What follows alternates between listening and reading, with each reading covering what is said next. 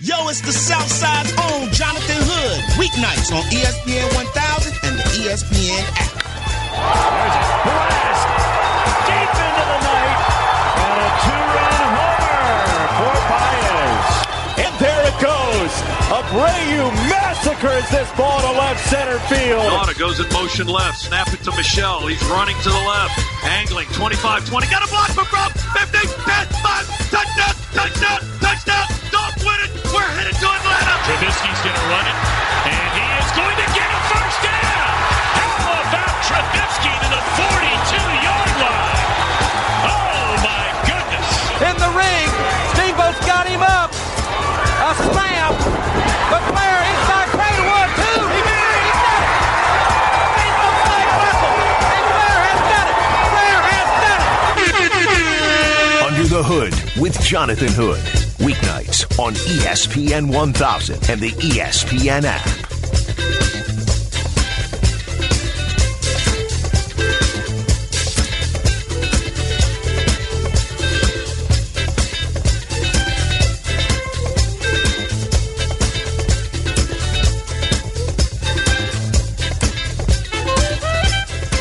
Live from Chicago, this is Under the Hood with Jonathan Hood on ESPN 1000 and the ESPN app, with open phone lines for you at 312-332-ESPN.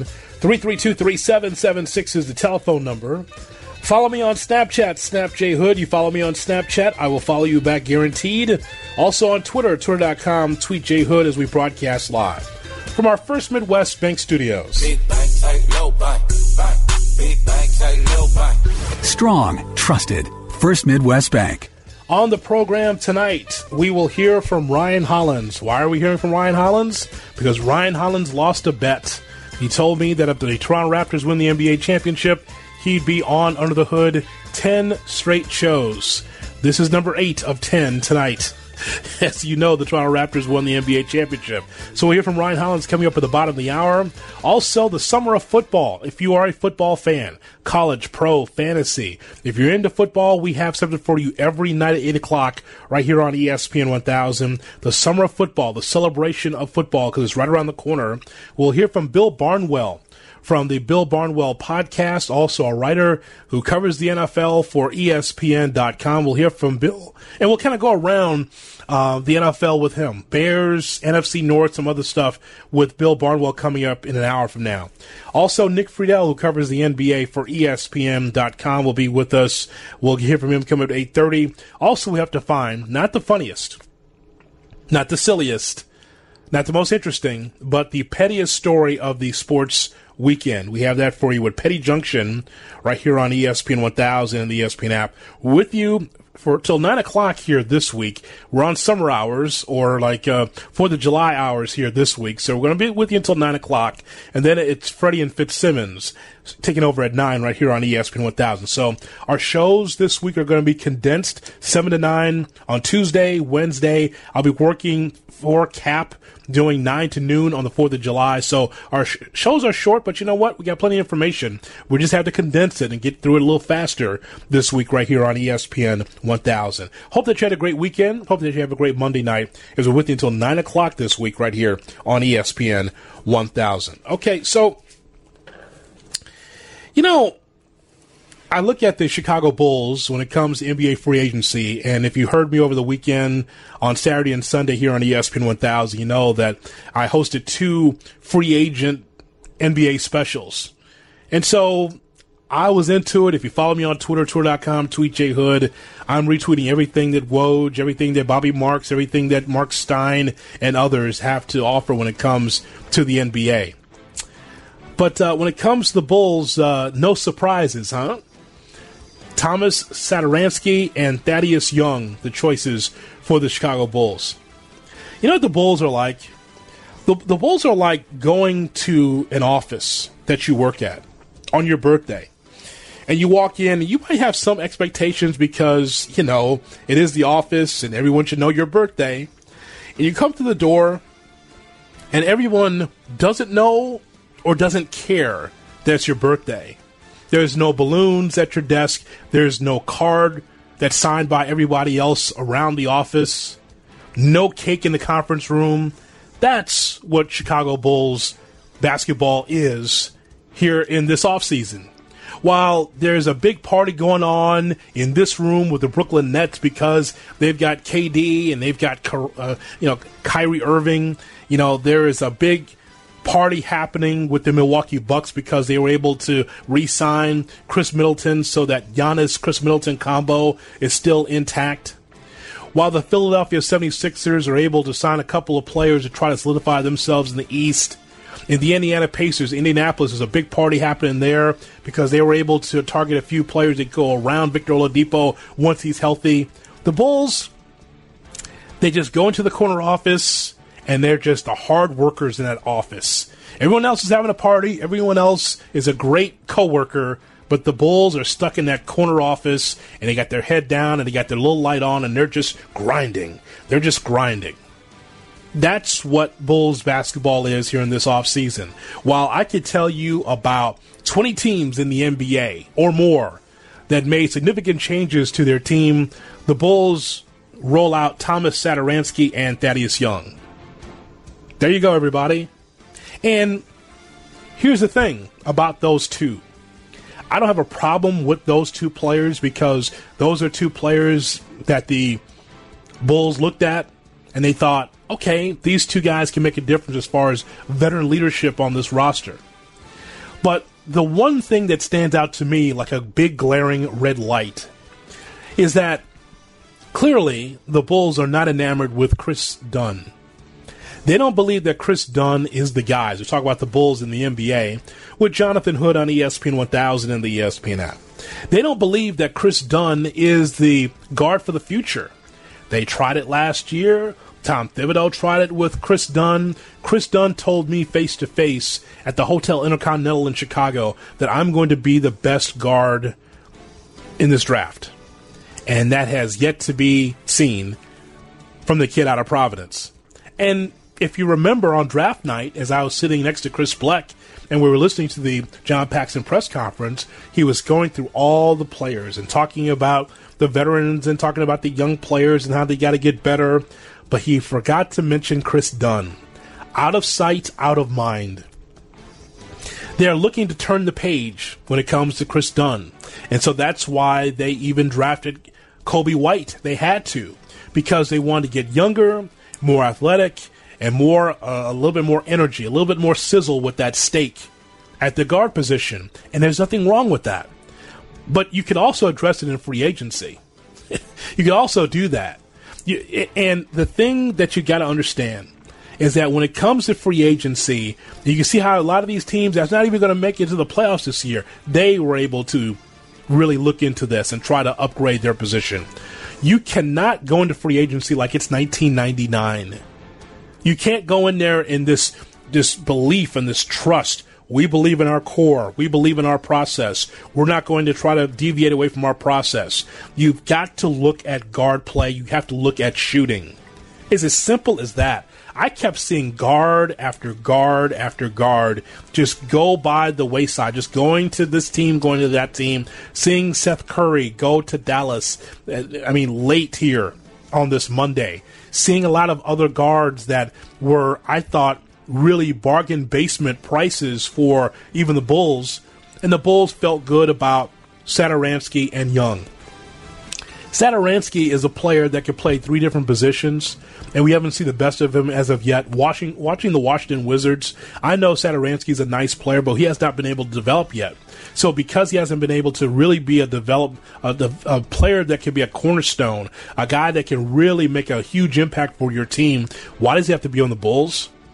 If he hasn't bloomed, if he hasn't blossomed, if you believe in your core, don't you want someone else that could give you a little bit more than just, well, we see some signs from Satoransky. That won't get it done. Why did you bring him on the team? Thaddeus Young is a nice player. It's a nice player. He's also 31. And yes, you do want to have some veterans on this team. I get that. He's a guy that can give you 12.5 points a game, 6 rebounds, 2.5 assists. His PER is 16.28. He's been around for a long time, and he's a guy that was in the draft in 2007 as a first round pick in the 2007 draft. That's fine. but it's not a difference for this Bulls team. What I was looking for is a guard that can be able to play along with Kobe White, to play behind Kobe White, whatever it is. You want to put the ball in this young man's hands. You're going to make a lot of mistakes. You want to have a veteran guard that you know that can be able to knock down threes. But this approach, like it's 99, 2000, we really believe in our core. And that really is the bottom line of all of this. When the book is written on the Gar Pax era, the title should just be, the feeling should be, well, trust. That should be the title. It should be trust.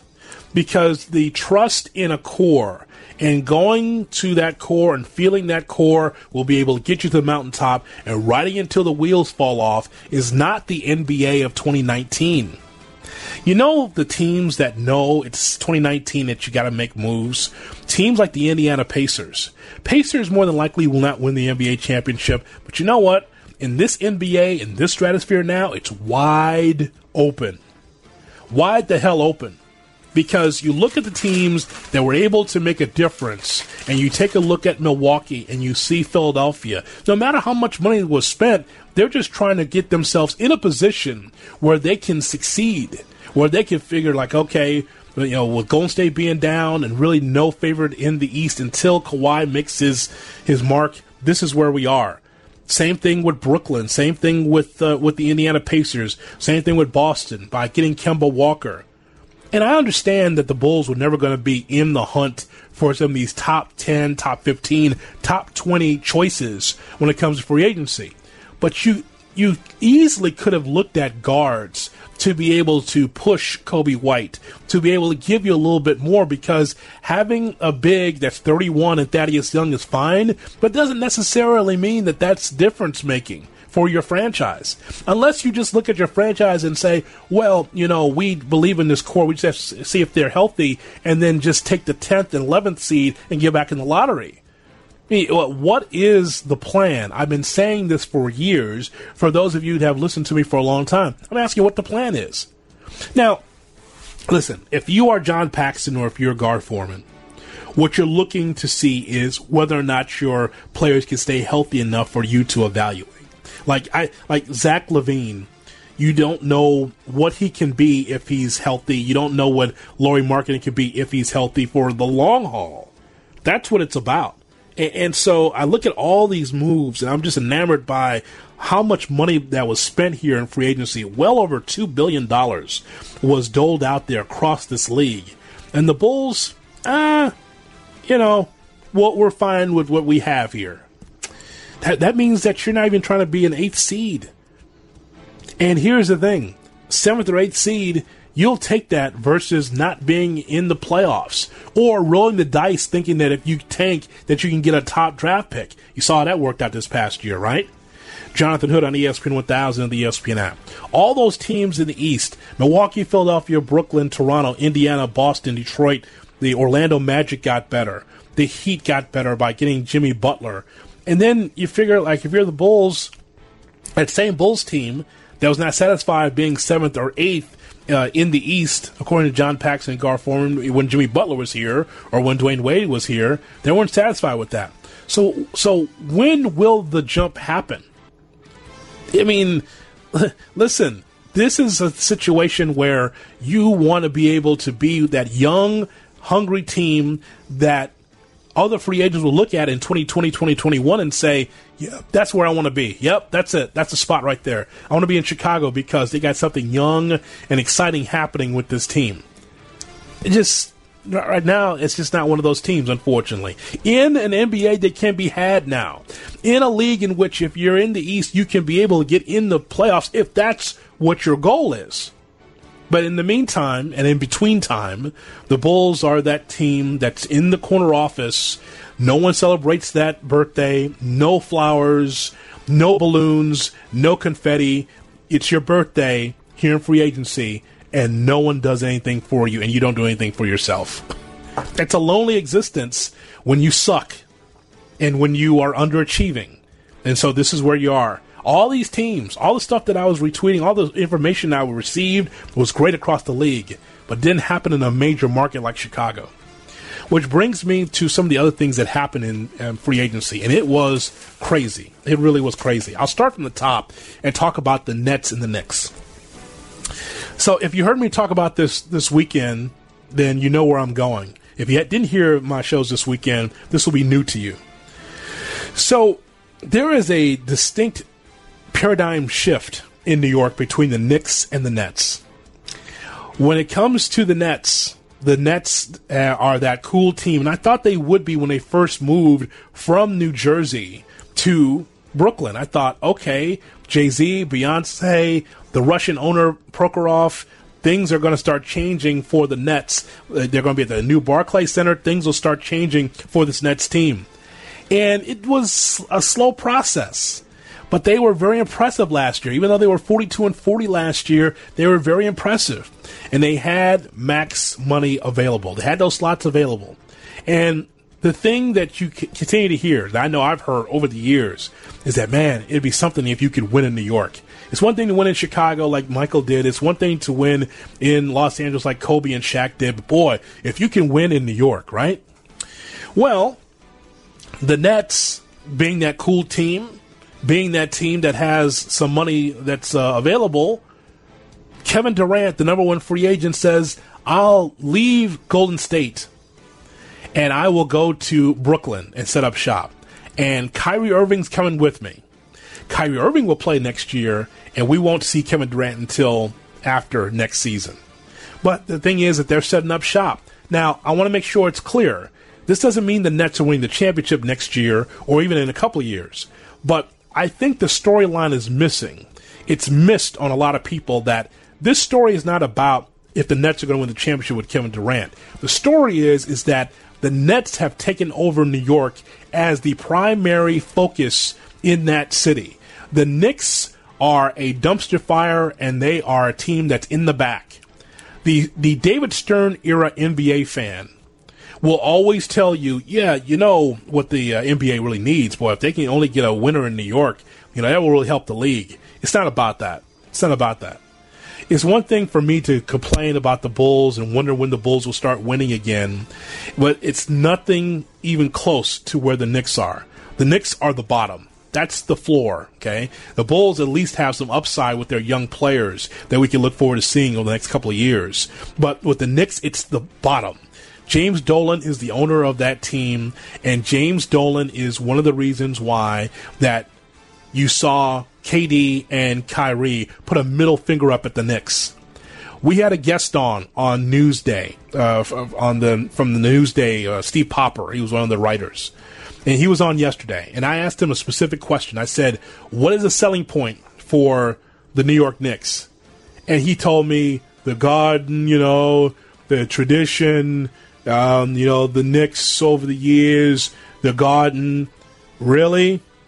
Really?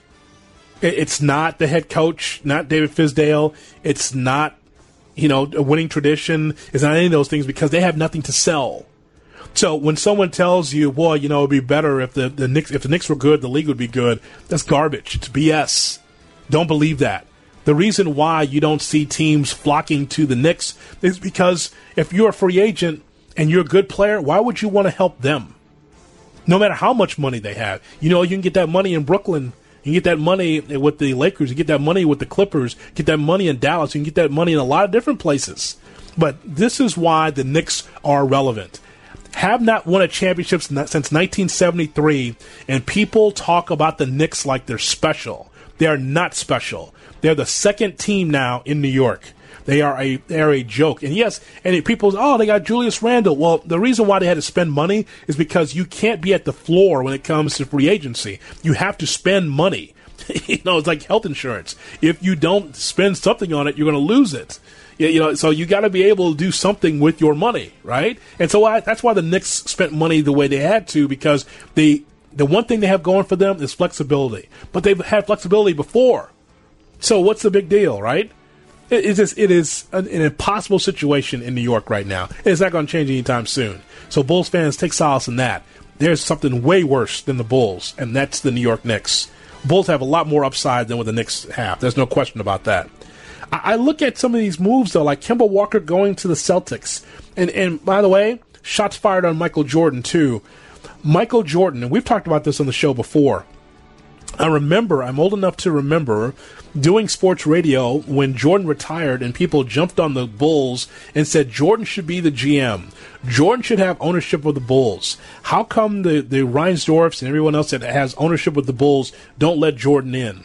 Well, at the time I said, well, I don't have a problem with him having ownership, a piece of it, but not controlling ownership. Michael Jordan was a great player, the best player I've ever seen play in the NBA, and the worst owner, one of the worst owners in the NBA. Dolan is right there, but really like the Spider-Man meme, James Dolan and Michael Jordan are pointing at each other. That's exactly what's happening. Kemba Walker could have stayed in Charlotte, and he said, I love Charlotte, but you never built around me, so I'm going to go to Boston. So Kemba Walker, their best asset, is right there. And by the way, here come the Hornets having to reset again as a franchise. You know how often this has happened? They've been in the playoffs 3 times and never won a playoff series since Jordan's owned it. Jordan is great, his brand is great, but his ownership sucks. It's awful. Philadelphia feels like that they could be one of the top teams in the East. Al Horford signed for huge money. I'm still like, wow, he's 37, but he's got a 4-year, almost $120 million deal. That's a lot of money. But they feel like Horford and Embiid as a 1-2 punch can really be able to help on that end. Josh Richardson, Tobias Harris, that's a lot of money for Tobias Harris. There's a guy that's been all around the league, but Philadelphia want to be able to rein in an asset to be able to help their team. Indiana, boom, baby, as they say with the Indiana Pacers. They were able to get Malcolm Brogdon on the team. That's someone I'm sure that the Bulls, I kept hearing that they coveted Malcolm Brogdon, a 50-40-90 guy. Now he's with the Pacers. And so now they've gotten better with some of the moves that they've had. They're going to wait for Oladipo to be ready by the All-Star break. Milwaukee getting Chris Middleton, locked him in along with Giannis Antetokounmpo. That's very interesting as well. I look at Utah. Utah did a lot of great things to get themselves better. I really like the moves that they made. Portland locked in Damian Lillard. That's a positive for them. I look at the Golden State Warriors with D'Angelo Russell. That's going to be interesting because I got to talk to Nick Friedell about that coming up at 8:30. We'll talk to him about an hour from now about D'Angelo Russell being part of this Golden State Warriors team. What does this mean? Can we see at one point next season, not this upcoming season, but the following season, Klay Thompson, Steph Curry, and Russell on the floor at the same time? That very well could be happening. People think that Russell is immature. I think he grew up in Brooklyn, and I think he's got something to prove from his time with the Lakers. So Sacramento got better. I look at all these teams that were able to make moves, and everybody can't win the NBA championship, but I tell you what, the difference between last year or the last 5 or 10 years and this upcoming season is that it is open. It's open. There's a number of teams that have an opportunity to make some noise and get to the top because Golden State's not winning the championship. But who is winning the championship? Many of you that complain and you moan about the NBA, well, the same teams win all the time. I don't understand. Because the NBA is based on dynasties. That's why you have one team that will win 3-4 championships because it's based on dynasties. Well, for those of you that moan and complain about dynasties, well, now your chance because Toronto more than likely won't win the championship. Of course, that all depends on Kawhi. But that is this will be interesting this upcoming season. First of all, we are in free agency season. Then we get to the summer league. So it doesn't stop in the NBA. It's going to be very, very compelling. I've enjoyed it. Haven't slept much, but I've enjoyed it a lot. But when it comes to the Bulls, getting Satoransky and getting Thaddeus Young is fine. Not bad moves, but I think you need to be able to upgrade your guard spot. And with any of these veteran guards that were available, they did not do that. And I would love for the Bulls to be in that conversation of, wow, look at all this money and look at all the opportunities for free agents to come to Chicago, the top-notch ones. It's not happening, unfortunately. All right, coming up, we'll hear from Ryan Hollins, our NBA expert. He has to be because he lost the bet. So this is really appearance 8 out of 10 for Ryan Hollins. His thoughts on NBA free agency and the Bulls. That's coming up next on UTH. Jonathan Hood. Hold up, wait a minute. Y'all thought I was finished. When I bought the Aston Martin, I thought it was rented. On ESPN 1000. Maybach music. Yo, it's time for Under the Hood with Jonathan Hood on ESPN 1000 and the ESPN app. Under the Hood with Jonathan Hood here on ESPN 1000 and the ESPN app. It's the Cubs and the Pirates at PNC Park. Here's Jesse Rogers with a report. Jess? All right, Jay Hood. Cubs trying to climb back in this one. They were down 7-1, now 7-4 in the top of the fourth inning. Brad Brock, reliever, just with an RBI single to bring the Cubs within 3. Albert Alzolai's first game against the Pirates did not go well. 10 hits given up in 2 2/3 innings. His command was off. He hit a batter, and his fastball was flat. Josh Bell, 2 for 2 with 2 home runs in the first 2 innings of this game off of Alzolai. He's gone. Brad Brock in there. So the Cubs were down early, but fighting back now, 7-4. Javi Baez, by the way, with a home run to put the Cubs on the board in the second. Back to you. Under the Hood with Jonathan Hood. Weeknights on ESPN 1000 and the ESPN app.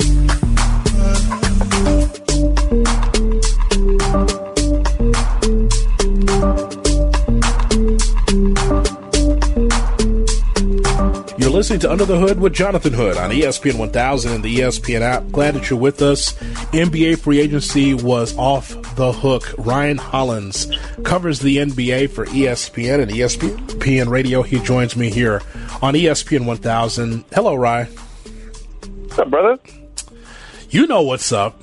You know what's up. Free agency, it's the best that we've ever seen. The NFL, the NHL, Major League Baseball, they wish they had an offseason like this. This is just amazing.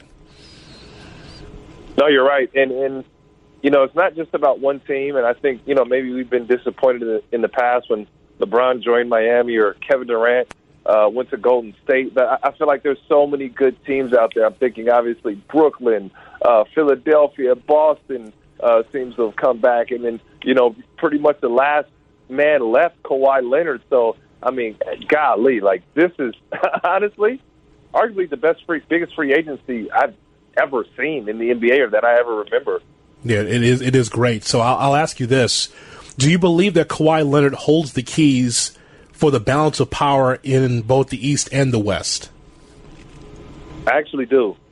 Here's the reality with Kawhi. If he goes back to Toronto, they've got the same core intact. With him, Pascal, Gasol, and those guys, they're going to be favorites to come out.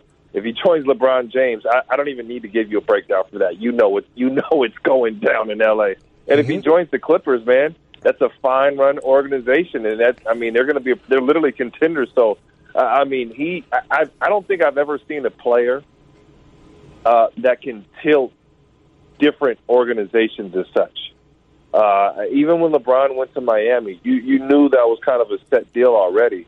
But this Kawhi Leonard move, you've seen teams not just say, hey, we got another guy for you to play with. Hey, Kawhi, we've got a full-on organization that is built around you and ready. And, Jonathan, my understanding is that the Lakers are really emerging as favorites here, kind of backdooring the Clippers. Yeah, the Clippers need their own Magic Johnson to get this done. That's the only thing. They need a smiling Magic Johnson working the back channels with his uncle to get it done. Because here's the scenarios. If you're Kawhi Leonard, and this is why it's a hard read, you're Kawhi Leonard. Do you want to be the man going back to Toronto or being the man with the Clippers? Or do you want to be part of a team that could be ready-made for a championship with the Lakers? I mean, it's a big choice because I felt at times last year that Kawhi was really carrying the Raptors, where he had to really exert himself, go above and beyond in some of these games to be able to stretch himself to be able to get that championship. And I don't know, does he want that for next year? Because that's probably what it would be with the Clippers, maybe not so much with the Lakers because of so much talent. No, I agree. And, you know, the thing about Kawhi Leonard, he's going to do what makes himself happy. And he's beyond that stage where, did you win a championship? Check. Did you win one on your own? Were you the lead? Were you the lead singer in champion? Yeah, I was that guy. So for him, it's choosing happy. And obviously, this is a guy who grew up a Lakers fan, and, you know, he knows the difference between the Lakers and the Clippers. But the Clippers are the ones which is tough, is that they've made all the perfect moves. They've made all the right moves. And, I mean, really, if you look at if he ends up being a Laker, this is all clutch sports. This is 100% clutch sports, as much as some in the Lakers, I don't want to say staff, but some people advising Jimmy Buss and in that organization that we'll trade LeBron. We don't want to become clutch sports. We don't want Tyronn Lue. Well, all those people need to be either kicked out of, L.A. or anything Laker to do with, because, man, LeBron and his squad, they are making it happen. Ryan Hollins with Jonathan Hood as we talk about NBA free agency on ESPN 1000 and the ESPN app. You know, Ryan, I look at what the Nets did as Kevin Durant. I think he had like $100,000 set up. He was going to have like this big announcement on his Instagram. But then when it leaked, he was like, nah, just put up the slate. Just put up, I'm going to the Nets. I think he's going to have this. I think he had balloons. He had pyro. He had it all, Ryan. And Woj, he ruined it. So he's just like, nah, just put it up there. That's okay. Just take all these lights down. I'm good. But KD and Kyrie as a combo, we here we are with the Nets. To me, this speaks to the Nets being even more relevant. It's not even about today. It's about a couple years from now if these two can coexist. How do you see it? No, you're right. And, they've really been the East Coast Clippers. And I say that in terms of going with veteran leadership rather than staying young, developing your young talent, and picking a playing style and sticking to it. The Nets were a team that really attacked downhill and then kicked out for open threes. They didn't fall in love with the three-point shot, and they built themselves really kind of, with a nice little inside-outside attack. And you still have Jared Allen there and play in the middle, and then you add on DeAndre Jordan, so you have a plug-and-play scenario where as a player you go, man, I can go flourish. That's his system. And, a little different than Brad Stevens in terms of Kyrie Irving. They get up and down, and they attack rim. So you're going to get a nice punch there from Kyrie, and he's going to be put into a system to where Durant said, "Hey, this thing can kind of coexist and last without me." And who knows, maybe he's back, and ready for the playoffs, or be able to give some type of minute. So, you really have to fall in love with what Brooklyn's doing. And I mean, golly, this is tough on Knicks fans. I'm sure, a couple fair-weather Knicks fans will have no problem flipping their jerseys around, man, or showing up to the Nets arena, rather. You know how that goes. I just, to me, so yesterday I'm on there with Jeff Dickerson and Royce Young, who covers the NBA, and we did our, free agency special yesterday on ESPN Radio. And was that you that snubbed me calling in? Yes, that was me, yes. Oh. I just saved you for Chicago. That was me that hit end on that call. So a writer comes on from Newsday, right? And so I asked him the question. I only had one question because we had limited time. So my one question to this writer from Newsday was, what is the selling point for the Knicks for 2019 free agents? You know what he told me? He told me New York City, the Garden, the Mecca, the franchise. That same David Stern era BS, man. Is that all that you're selling? I would tell you, and you tell me that I'm wrong, that for a player in 2019, you're not selling a building. You want to sell the city, that's fine. The city sells itself. But the idea that Madison Square Garden is a selling point for athletes today, in the 90s, fine. Because you can put it up there and talk about the Ewings and all the great players from the Knicks. But for millennials, when they see how bad this franchise has been for 20 years, you're going to sell the Garden, the franchise, New York City. You got nothing to sell. That's why those guys are going to Brooklyn. Because if the Knicks were viable, all the free agents would go there. That'd be the first choice. So it's just the same tired 25-year-old, the Garden and, the Knicks. That doesn't work today. Tell me I'm wrong. No, you're right about that. If you hadn't had a chance to visit where the Nets play the Barclays Center, it's the state of the art as they come. So you want to play in this brand new place, or do you want to play in the Garden? And don't get me wrong, the Garden has a lot of history, but it doesn't mean the same. And a lot of these kids were probably not even alive when, John Starks and Ewing and those guys are definitely not in the Frazier days. And it does not mean the same thing. And the fact that Brooklyn, they're not somewhere off in New Jersey. They're right there. They're right in the heart of New York, man. So it is a bigger sell. And Jonathan, I'm even intrigued, man. Do they need to completely renovate the Garden? They've got to do some things to get free agents to play, man. And the same old arena, the same old spiel is not going to work. Now, all that said and done, Jonathan, we do have to understand that if KD doesn't get hurt, right, Zion Williamson is drafted number 1, we're probably singing a different tune. And maybe this is just karma coming back around to the New York Knicks saying all this tanking, all this, projecting into the future before you have something is not going to work out. That's not how you conduct yourself. And you appreciate a team like New Orleans that just grinded out through the season, tried to win games, and they end up with Zion Williamson. Karma also says, don't throw out Oakley. Don't throw him out of the Garden. Don't throw out one of your most beloved Knicks ever. At least it's not on national TV, though. Maybe save it for after. Revoke his privileges quietly. Just amazing. The selling points, the building. How about the franchise? Like I play for David Fizdale tomorrow. I play for Steve Mills tomorrow, but not there.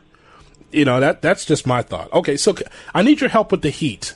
I've been asking this question for a couple of years now, and you can see Pat Riley has awakened. He is up, and he is doing things. I know people in the Miami area were wondering, should Riley retire? But clearly he's wheeling and dealing. But I need your help with the Heat. With the signing of Jimmy Butler, trading Hassan Whiteside, which was a miracle, by the way. That is a miracle that they got a miracle. I mean, like a Sunday miracle that they got out of that contract, okay? And now he's with Portland. So what are the Heat with Jimmy Butler? I still don't see him as a top 8 team. What are the Heat with Jimmy?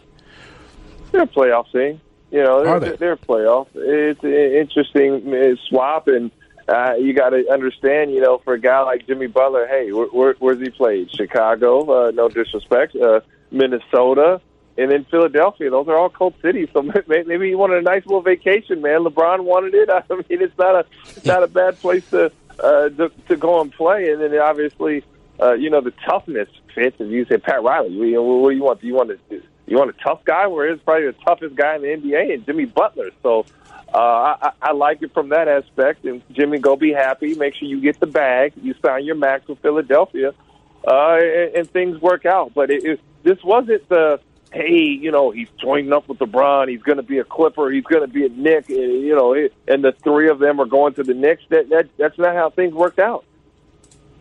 Okay, so if you have the Heat in the playoffs, I'm trying to get your Atlanta Hawks in the top 8. How does that work? Don't worry about that. I got 2 years, brother. I got 2 years. Buddy. Wait, no. I got 2 years to make it happen. Wait just a second. I think you said on this program that the Atlanta Hawks are going to make the playoffs next year. You did say that, right? We can run the tape back. I gave myself 2 years. Somebody grab the tape. Somebody grab the tape. I don't think so. Man. I don't think you said that. I think you said that if Atlanta doesn't make the playoffs, you're going to be on here for another 10 episodes. That's what you said. Would you like to bet? Would you like to wager 10 episodes that I gave myself 2 years? 2 years, no. 1 year, yes. I would wager that. No. So if we go to the tape and I say that it's 2 years, gave myself 2 years, you will owe me 10 interviews. Absolutely. I don't think you said that though. I think you said Atlanta's going to make the playoffs next year, and I'm just trying to figure out what Milwaukee, Philly, Brooklyn, Toronto, Indiana, who's got better. By the way, I want your radio handshake because I know I said 2 years. Okay, I know I said 2 years. Okay, what if is you that didn't? A radio handshake? Yeah, absolutely. Absolutely. 10 episodes from Jonathan Hood. I'm going to save them for every major holiday: Christmas, Hanukkah, Father's Day, Mother's Day. Your vacation, which you rarely take. When did you take your vacation during the NBA Finals this year?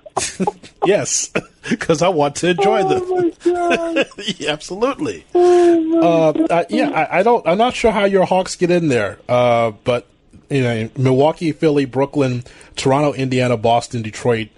Magic?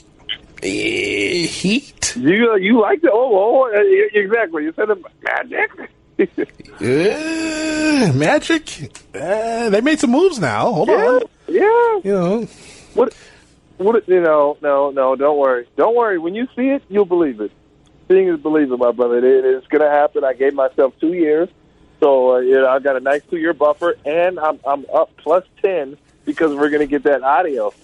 Oh, okay. Can't wait. Who are the Hawks signing in free agency, man? Well, you like their young core. You told me last Friday. I love them. It still takes a team. Don't worry. As a matter of fact, they had a big pickup. Who did they trade for? Yes. Who did they trade for? They just got golly, they got somebody nice too. The Atlanta Hawks. That's not why I called. I called to ask you. I called to ask you about these other teams that are relevant. Not your team is going to make the playoffs. Well, look, man. I mean, the big bomb that we talk about is Kawhi Leonard. And if you've almost noticed, there was all these, it was fireworks. I mean, Woj bombs were exploding all over the place. And everything kind of died down saying, hey, Kawhi, where is it, Kawhi? Kawhi, where is it? Where's it going to be? So, I mean, that's the big, what everybody's waiting on now, man. Your thoughts on Thomas Satoransky and Thaddeus Young going to the Bulls? All right, my friend. He's a nice, crafty point guard. Okay. Sorry, Bulls, there's no fireworks there. But, I mean, listen, right now, if you're looking at the Bulls, no, they signed somebody else nice. I forget. There's somebody else that went there. Forgive me for being this great analyst that forgets all the names. No, it's Thaddeus Young and Thomas Satoransky from the Wizards. I really like that for his veteran leadership. But this is about a rebuild, man.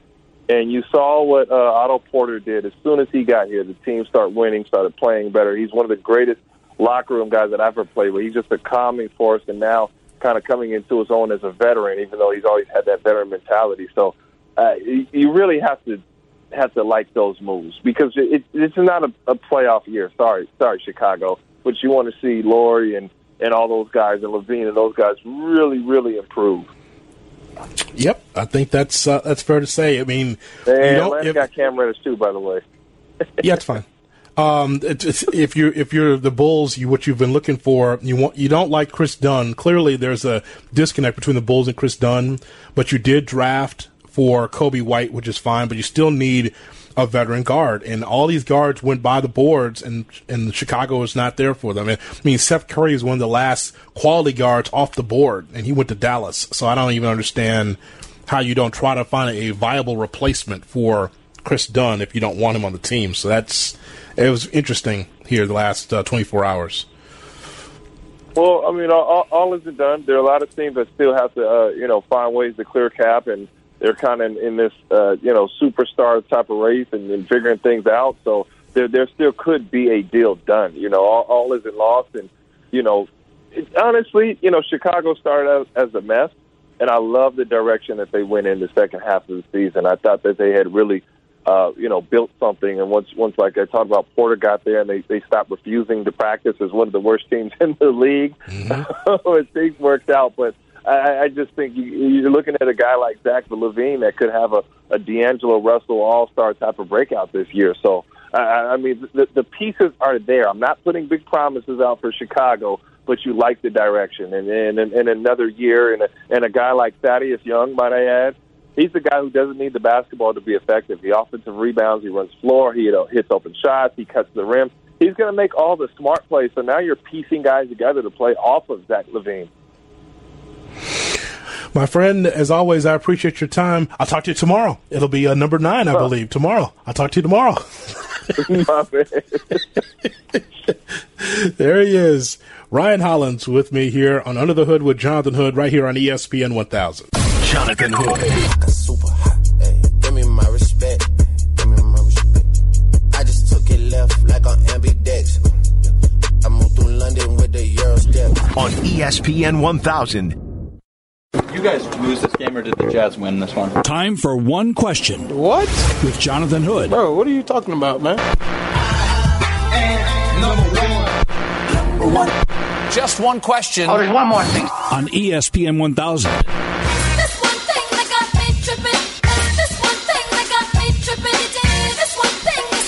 Time for one question with me, Jonathan Hood, here on ESPN 1000 and the ESPN app. We do it every night at 7:50. Hey, people are busy. It's weeknights, especially the holidays running around the corner. Some people don't have time for a full interview, but they do have time for one question. So I had Felix, and we were going back and forth and going through our phones and said, who could we have on for one question? Going through the phone, going through the address book, and we found NBA vet Kendall Gill from NBC Sports Chicago. He joins me here on One Question, right here on ESPN 1000. What's up, Kendall? Hey, what's up, Jay Hood? Hey, man, are you ready for one question? I am ready for one question. That's all I got time for. Okay. That's why I called now, because I know you got stuff going on. So here you are, sir. One question. All right, here's the one question. Kendall Gill, what is the best fight that you've seen in the ring or outside of the ring? Well, I think the best fight that I've ever seen inside the ring was Ali Frazier 3. That is the best fight that I have ever seen. I can't tell you the really good fights that I've seen outside of the ring because I've been involved in some of them. I really was hoping for an NBA fight that you might have witnessed. That wasn't in the ring. I was in a lot of them, but no, I really witnessed too many other guys getting into fights. All right. And that, my friends, is one question right here on ESPN 1000. Bill Barnwell in the Summer of Football is next. Jonathan Hood. Cause all we trying to do is do good. Put on my hood when I walk through hoods. On ESPN 1000. The Summer of Football. We're just having fun and we working, baby. With Jonathan Hood. Come on, baby, let's get it. Let's go now. You fired the first shot. Let's go, man. Drive starts from deep in their own territory, and it's picked off at the 25-yard line. Eddie Jackson, and he'll go in for the touchdown. We're just having fun and we working, baby. Pressure now on Mahomes. He's in trouble. Now gets it away. Are you kidding me? Barkley up the middle, cuts to the outside. Saquon Barkley across midfield. Stayed in bounds. And Barkley takes it all the way. Summer of Football. Lawrence flips it open. Justin Ross off and running. And Clemson strengthens its grip on this championship game. Williams in the game for the first time this year for Notre Dame. Takes the handoff and takes off all the way for a touchdown. Let's be great, baby. Let's go. The Summer of Football. You got it. Work. Right here on ESPN 1000. I think we ain't there yet. And the ESPN app.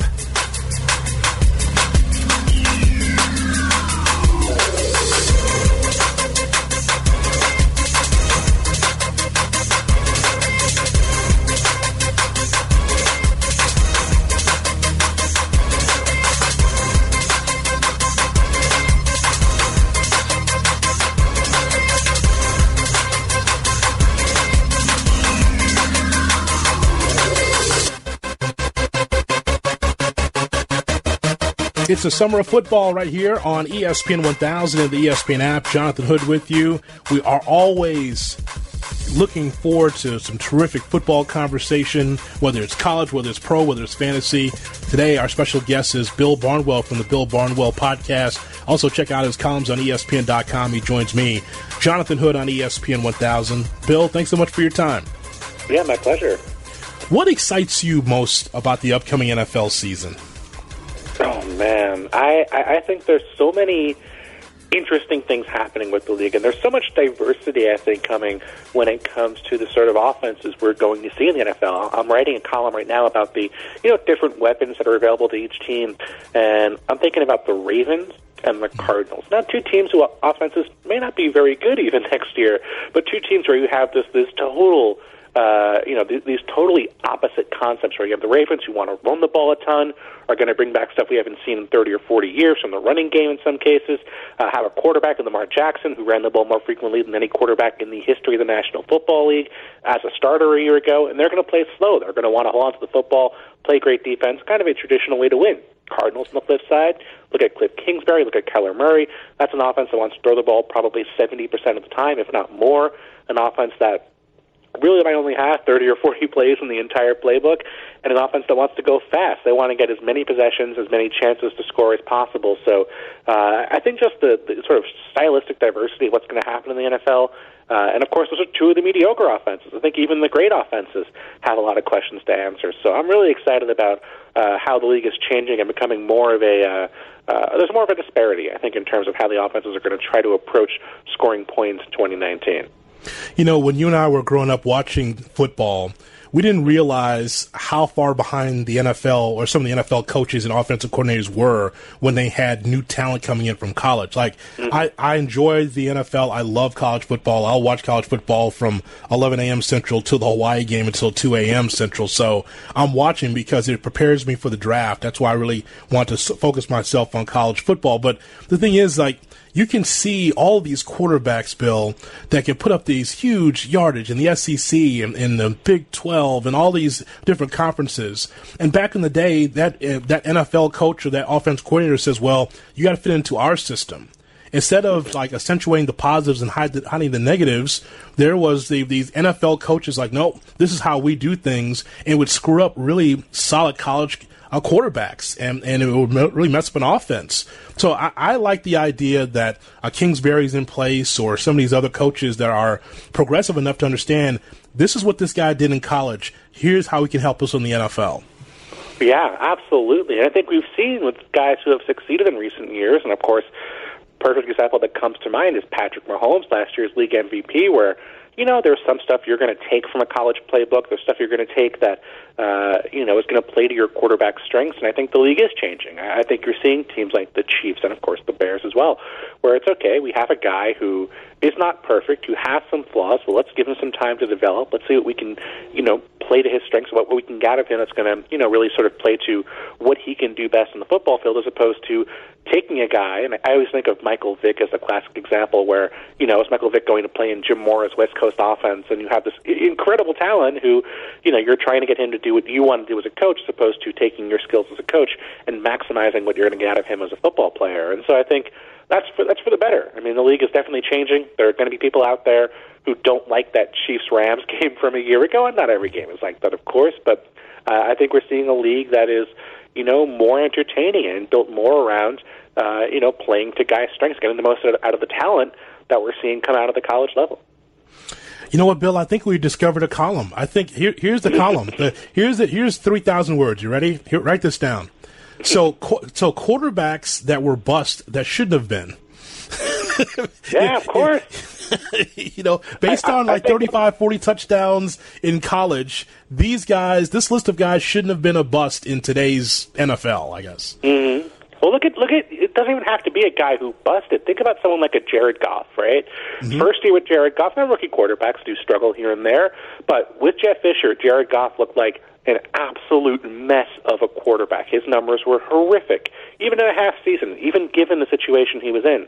Now, of course, year two, Sean McVay comes in. They had a couple weapons, but Todd Gurley was still there. The offensive line, half of it was still there.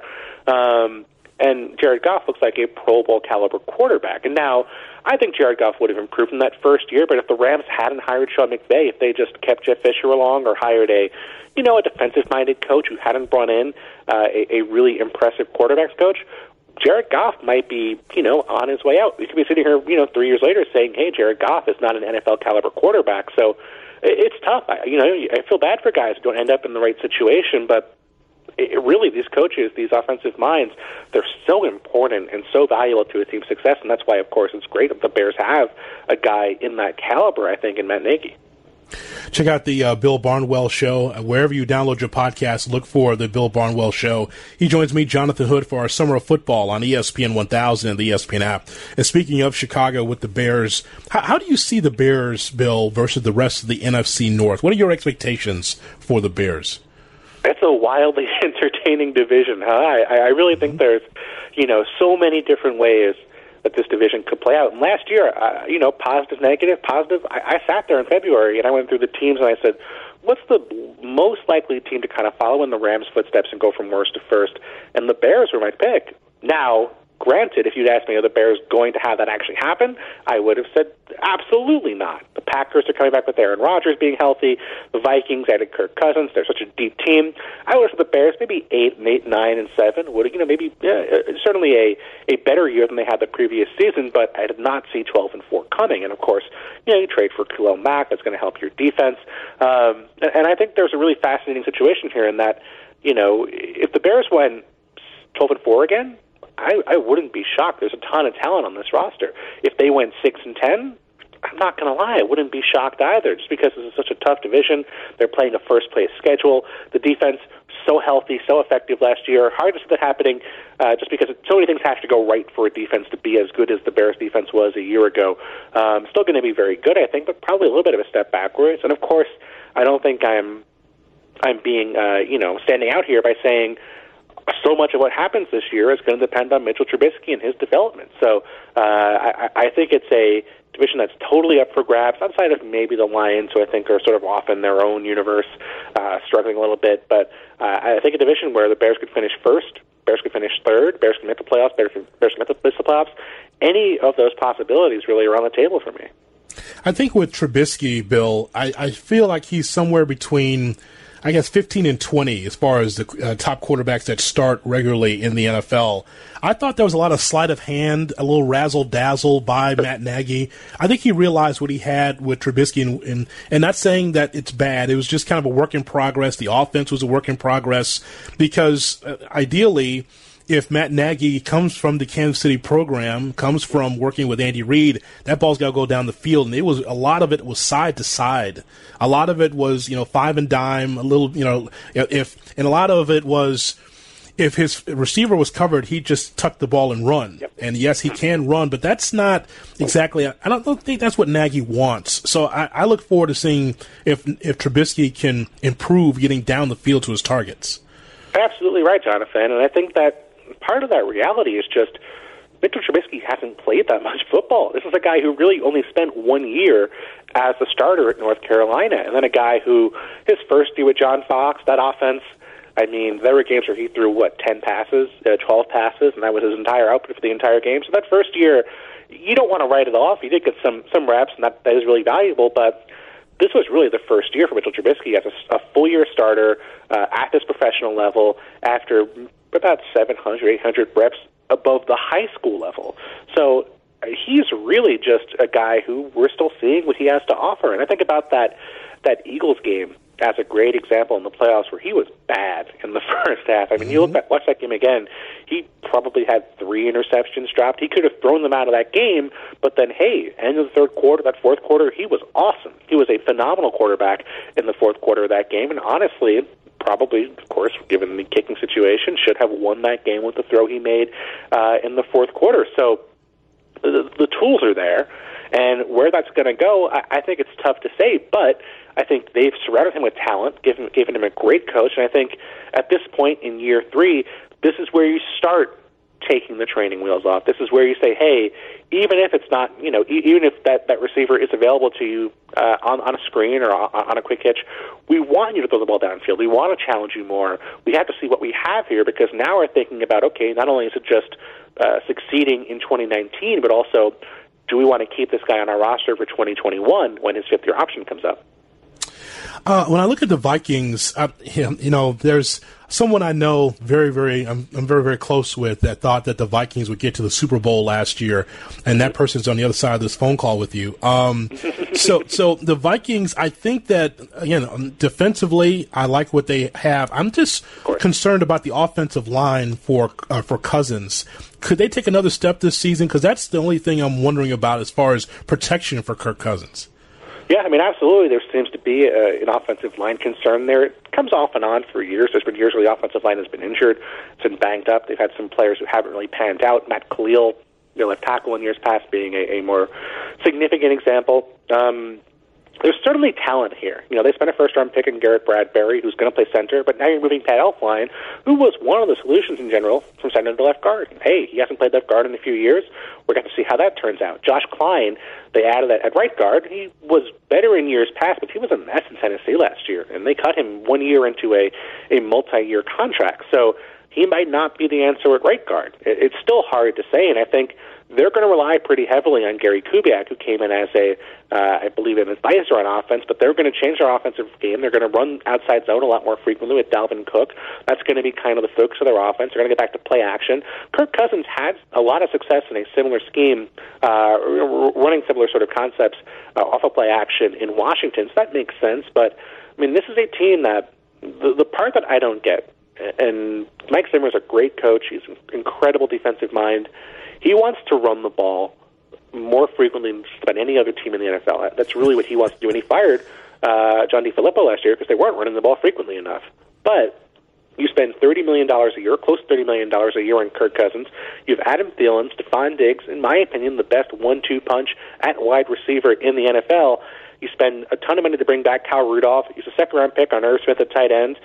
And you want to run the ball more. And it just doesn't add up. This is a team that I think, isn't built to be the sort of team that Mike Zimmer wants them to be. And I think as long as that's the case, you're going to have offensive dysfunction, whether the offensive line is improved or not. Bill Barnwell with Jonathan Hood on ESPN 1000 and the ESPN app. Go to wherever you download your podcast, look for the Bill Barnwell show. A lot of great content there when it comes to the NFL. Bill, is there one team that you can't figure out this upcoming season that you are not sure about? Oh, well, I think there's a few. I think it depends on what sort of team we're looking for. A team that's kind of on the cusp for me and has been for years now is Tennessee, where you're always sort of looking at their roster, and there's a ton of talent there. I mean, there's a very solid defense, a very good offensive line. Corey Davis, I think, is very promising, a wide receiver, a bunch of defensive backs who are talented, who have experience taking the football away. Malcolm Butler, Kevin Byard come to mind. But it comes down to Marcus Mariota, right? I mean, this is a guy who we've been waiting now for years for him to have his breakout season. He has these moments where comes up with a big fourth-quarter play, wins them a playoff game. They connect against the Chiefs a couple years ago, and you sort of figure he's going to have that season next year, and they've changed their personnel, they've changed their coordinators to try and get the most out of him. It just hasn't happened. The guy can't stay healthy. He's inconsistent. There are games where he looks totally out of sorts. And they've lost coordinators year after year. This year it's Arthur Smith, who hasn't been a coordinator at the NFL level or a play caller before. So it's another, not going to change a lot about their scheme, but it's another new mind running things for the offense. And I don't know that it's ever going to happen with Mariota. I don't know that he's ever going to be able to take that leap. And if he doesn't, I don't know that Tennessee is going to take that leap from 8-8 or 9-7 to 11-5 or 12-4 and sort of have that season like the Bears did a year ago. And then on the flip side, I think about San Francisco, a team that the numbers would sit here and tell you, hey, they're the most likely team to kind of take a big leap forward from a year ago, similar to the Bears, the Colts. I think the Colts are actually a really good example for a comparison, just in terms of, well, the Colts didn't have Andrew Luck for all of the year before. Jimmy Garoppolo missed almost the entirety of 2018 for the Niners. Get Garoppolo back, probably in decent shape, but I don't know about this defense. The secondary is a bit of a mess. The offense, I mean, it looked okay with Nick Mullins, but is Garoppolo ever going to stay healthy and stay healthy long enough to lead this team into the postseason? So I think different sorts of ways. The Titans, I don't know if they're going to take that leap. For the Niners, I think anything is possible from 5-11 to 12-4. Wow, that's a huge swing. I get it. Yeah. Yep. So all right. So lastly, so you're an ideas person, so am I. So we got to figure this out together. So what is the solution to get free agency in the NFL as compelling and as petty as the NBA? How do we get that to happen? There's one really simple solution, and sadly it's never going to happen because the NFL owners will never let it happen, and that is to get rid of the franchise tag. Because in the NBA, I'm sure the Warriors would happily have franchise Klay Thompson. I guess they may not Kevin Durant because of his injury, but a ton of these high-level free agents, Kawhi Leonard, for example, he never, ever would hit the free agency market because of the franchise tag. Toronto would move players around to franchise him, of course. In the NFL, franchise tag keeps the best players off of the market, and the threat of the franchise tag forces players to negotiate. And you'll have exceptions. Kirk Cousins, of course, went year to year on the franchise tag, but just the nature of the NFL, the attrition rate, the relative infrequency with which players get paid, adds up to making it very difficult to have the sort of exciting free agent period that we see in the NBA. But You took out the franchise tag, and Aaron Rodgers hit free agency. Patrick Mahomes is a couple years away from hitting free agency. I think you would see a lot more exciting moves and a lot more movement when it came to players at the top tier, with the players we really care about at the end of the day in the NBA and in the NFL. Your column on the NFL offense, is it going to drop soon? Yeah, I think it's going to be next week. I'm still going through it. I don't know, Jonathan, who do you think has the best weapons? No, don't consider quarterback, don't consider head coach. Who do you think has the best set of weapons for a quarterback in the NFL? I leaned, well, if you asked me this last year, it would be Atlanta, because I was very excited about the Falcons. Yeah, they're up there for sure.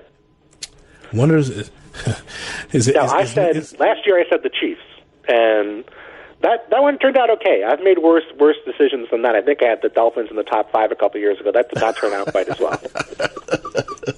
But would you put the Browns up there after adding Odell Beckham? And you have Odell Beckham, Jarvis Landry, David Njoku, Nick Chubb, Kareem Hunt coming back after his suspension. You have the Eagles with so much talent. And, hey, you have the Bears who have a ton of talent on Mitchell Trubisky. I think there's a lot of different options out there.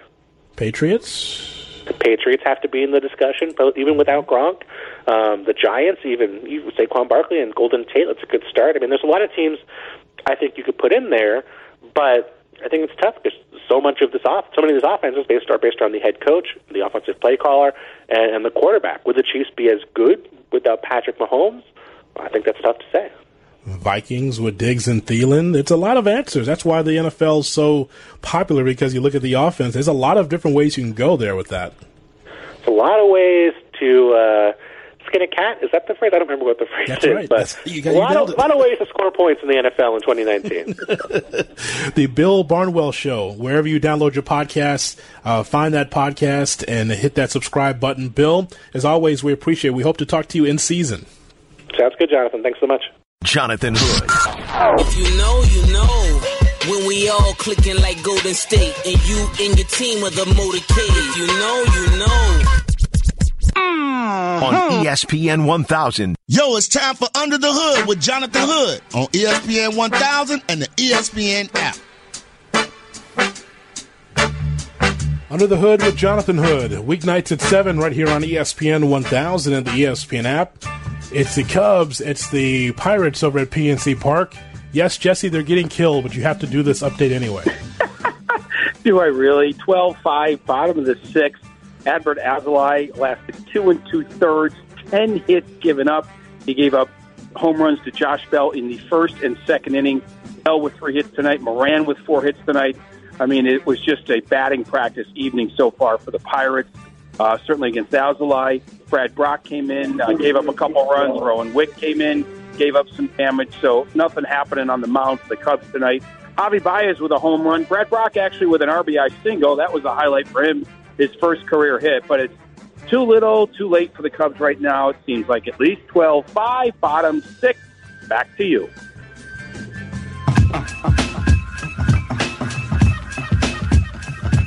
Under the Hood with Jonathan.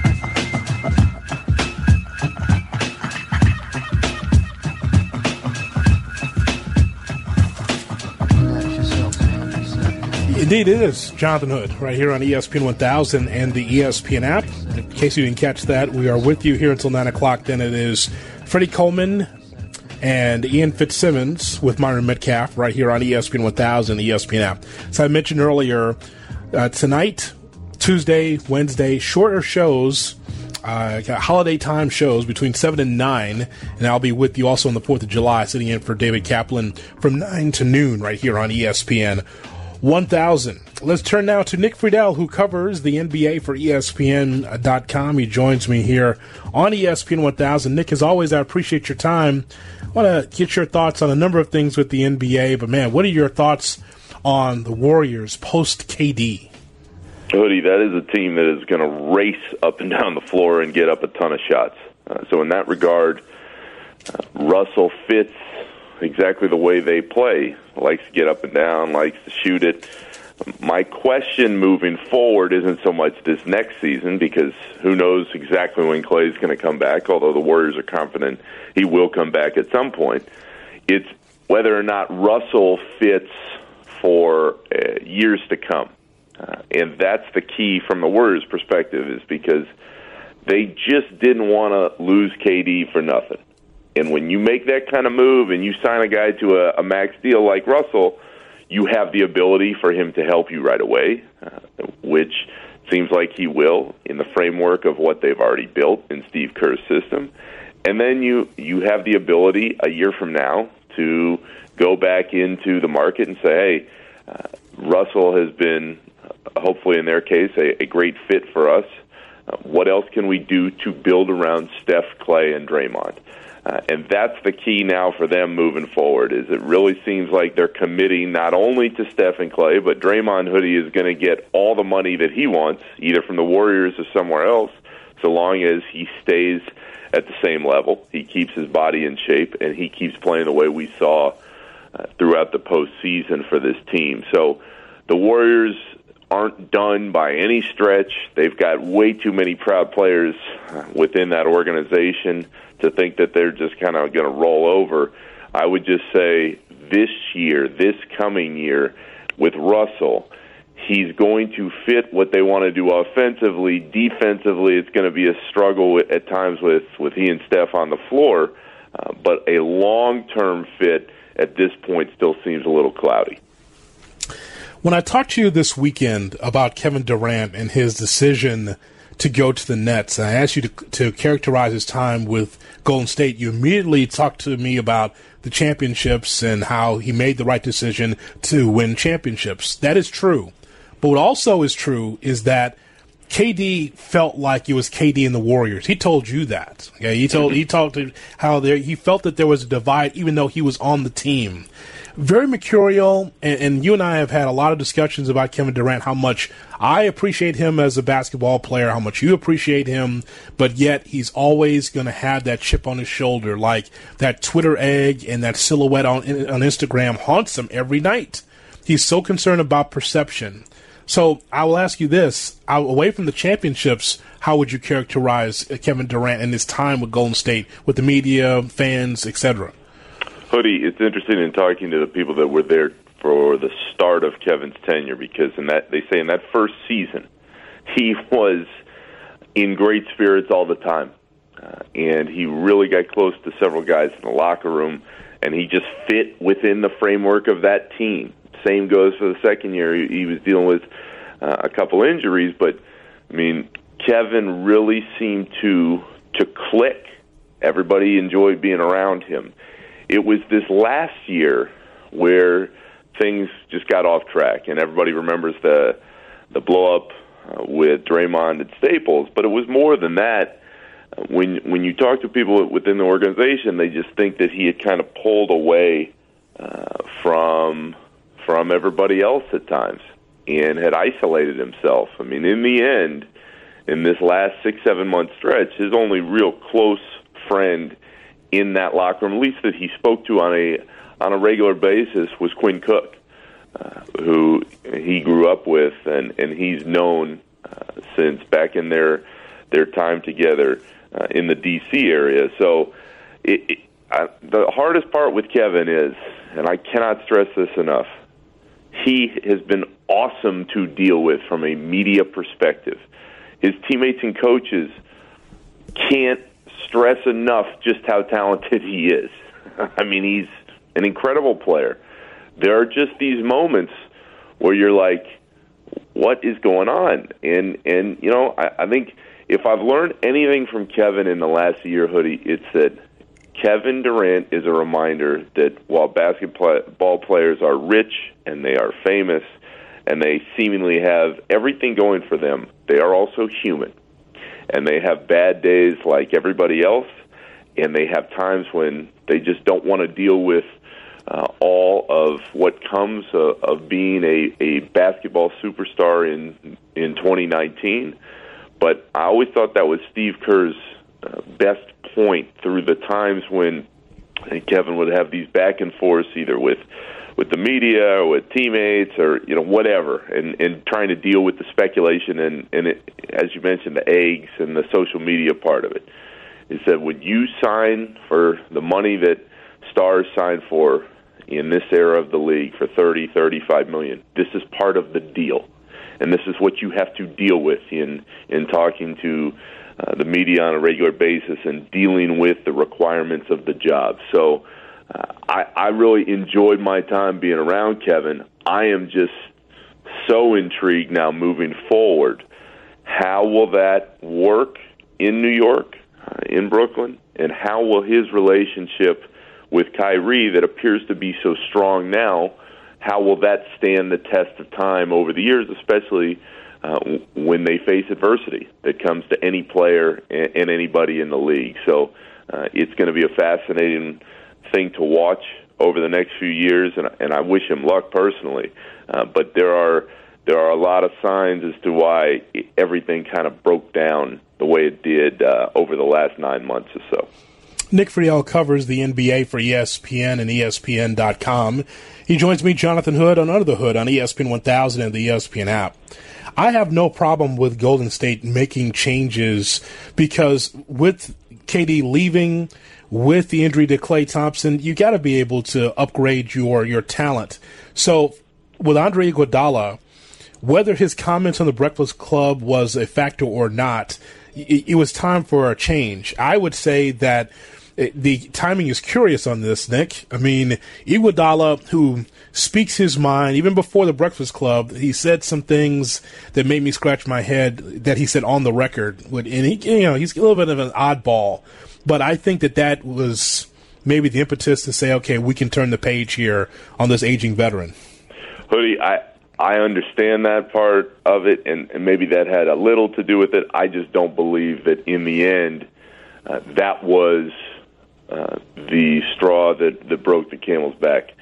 Andre is beloved in that locker room. He's always been a bit of an oddball in how he deals with the media, and he says certain stuff. But the reality in the Warriors' mind was, if we want to get Russell in on this max deal, these are the moves that have to happen.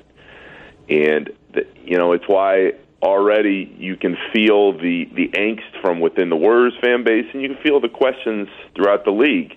Does this really work? Because we know that Iguodala in that system works. We know, I cannot tell you enough just how beloved he was by the players he was around on a regular basis.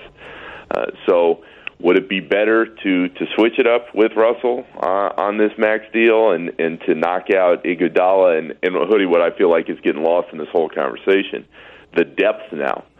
I mean, the Warriors are going to be hard-capped. There's just not a lot of ways to improve what was already kind of a leaky bench all season because of the top-heavy nature of the roster. So whether it's the right move or the wrong move will be seen over time. In regards to Iguodala, he wanted to be there. He enjoyed his time in the moment, but he does not strike me at all as the type of guy who is going to be all that upset and not be able to go on knowing the business of basketball. He had his eyes wide open to what may happen and what he's already accomplished. And looking back, I mean, the Warriors speak so highly of what Iguodala brought them, and when he signed on, Golden State was not really a destination for players, for at least for marquee players over the years. I think what's going to end up happening is they're going to retire his jersey whenever he does decide to retire and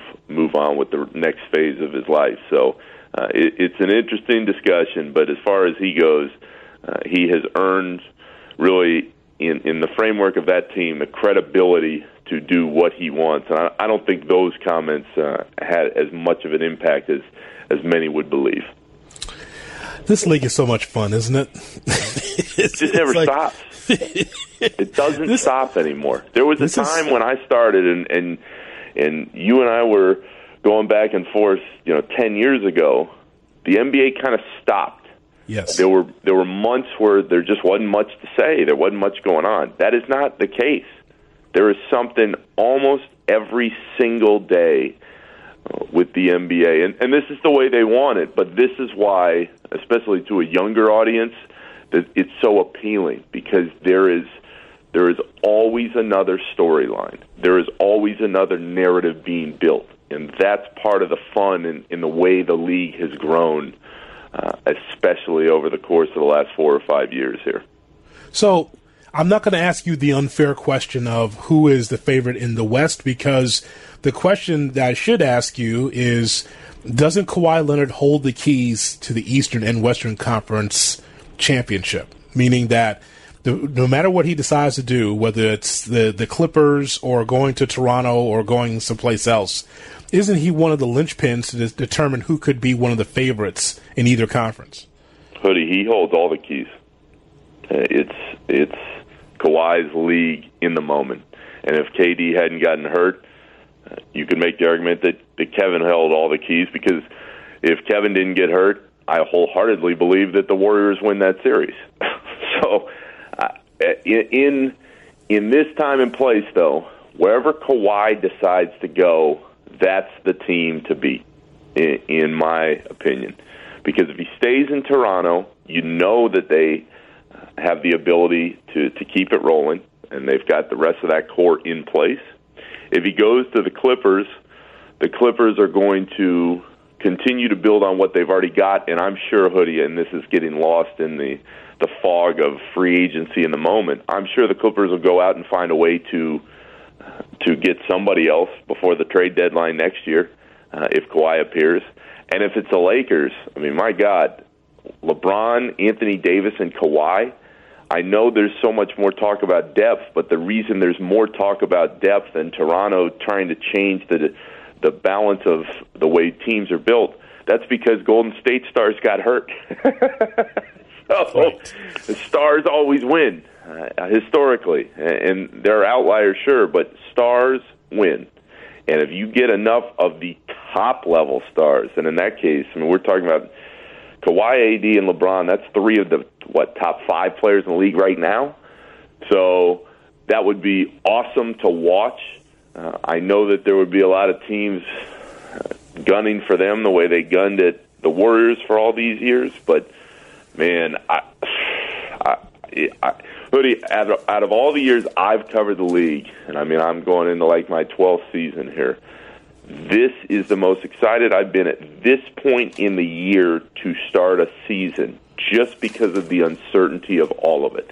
And obviously, whatever Kawhi decides, that would give more certainty. But this is not just game, set, and match the way it was for so many years before.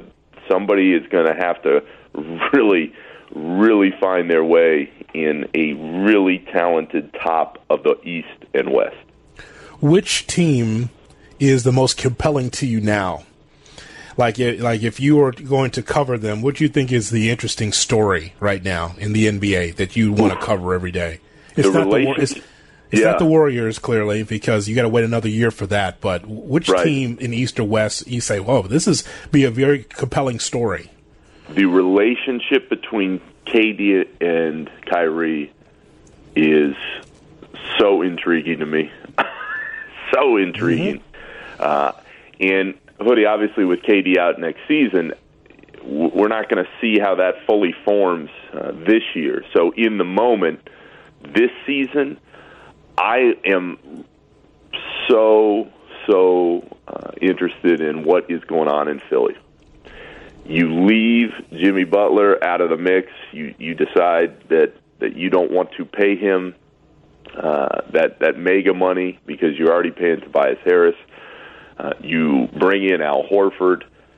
The big question to me with that team, on top of can Embiid stay healthy, because that's always the question for that group, but without Jimmy, the guy you fed the ball to in the fourth quarter late in playoff games, can Tobias Harris take that next step? And can Ben Simmons learn how to shoot consistently? If they can, if both of those guys go to a different level than they've been at, Hoodie, that's the team to me right now, depending on what else happens over the next 6-7 months. That's the team that can get out of the East, because they have the presence down low in Embiid and Horford, and they have the talent at the perimeter. I'm just not as big a Tobias Harris fan as many out there, just because I don't know if he can do that. And with Simmons, if they really trusted him the way they're going to need to, they would have given him the ball in the fourth quarter of those games. So how that all comes together is going to be what I'm watching for most going into next season. Hey, the Bulls got Satoransky and Thaddeus Young. You don't see just how wild the crowd is. You don't see just how fly my style is. Jonathan Hood. I don't see why I need a stylist when I shop so much I can speak Italian. On ESPN 1000. We thank you for being part of the program here on ESPN 1000, the ESPN app. Our thanks to Ryan Hollins, Bill Barnwell, Nick Friedell for being with the show, produced by Felix on the other side of the glass. Tomorrow, 7 o'clock to 9 o'clock again. Summer of football. We'll look further into NBA free agency and a lot more on Tuesday edition of Under the Hood with Jonathan Hood. Don't forget to download the podcast, Under the Hood with Jonathan Hood, wherever you download your podcast. Subscribe, download it. It's right there for you. I'll talk to you tomorrow at 7 right here on UTH. Hey, yo, Jay Hood, you know nobody covers the sports like you do, man. Let's go.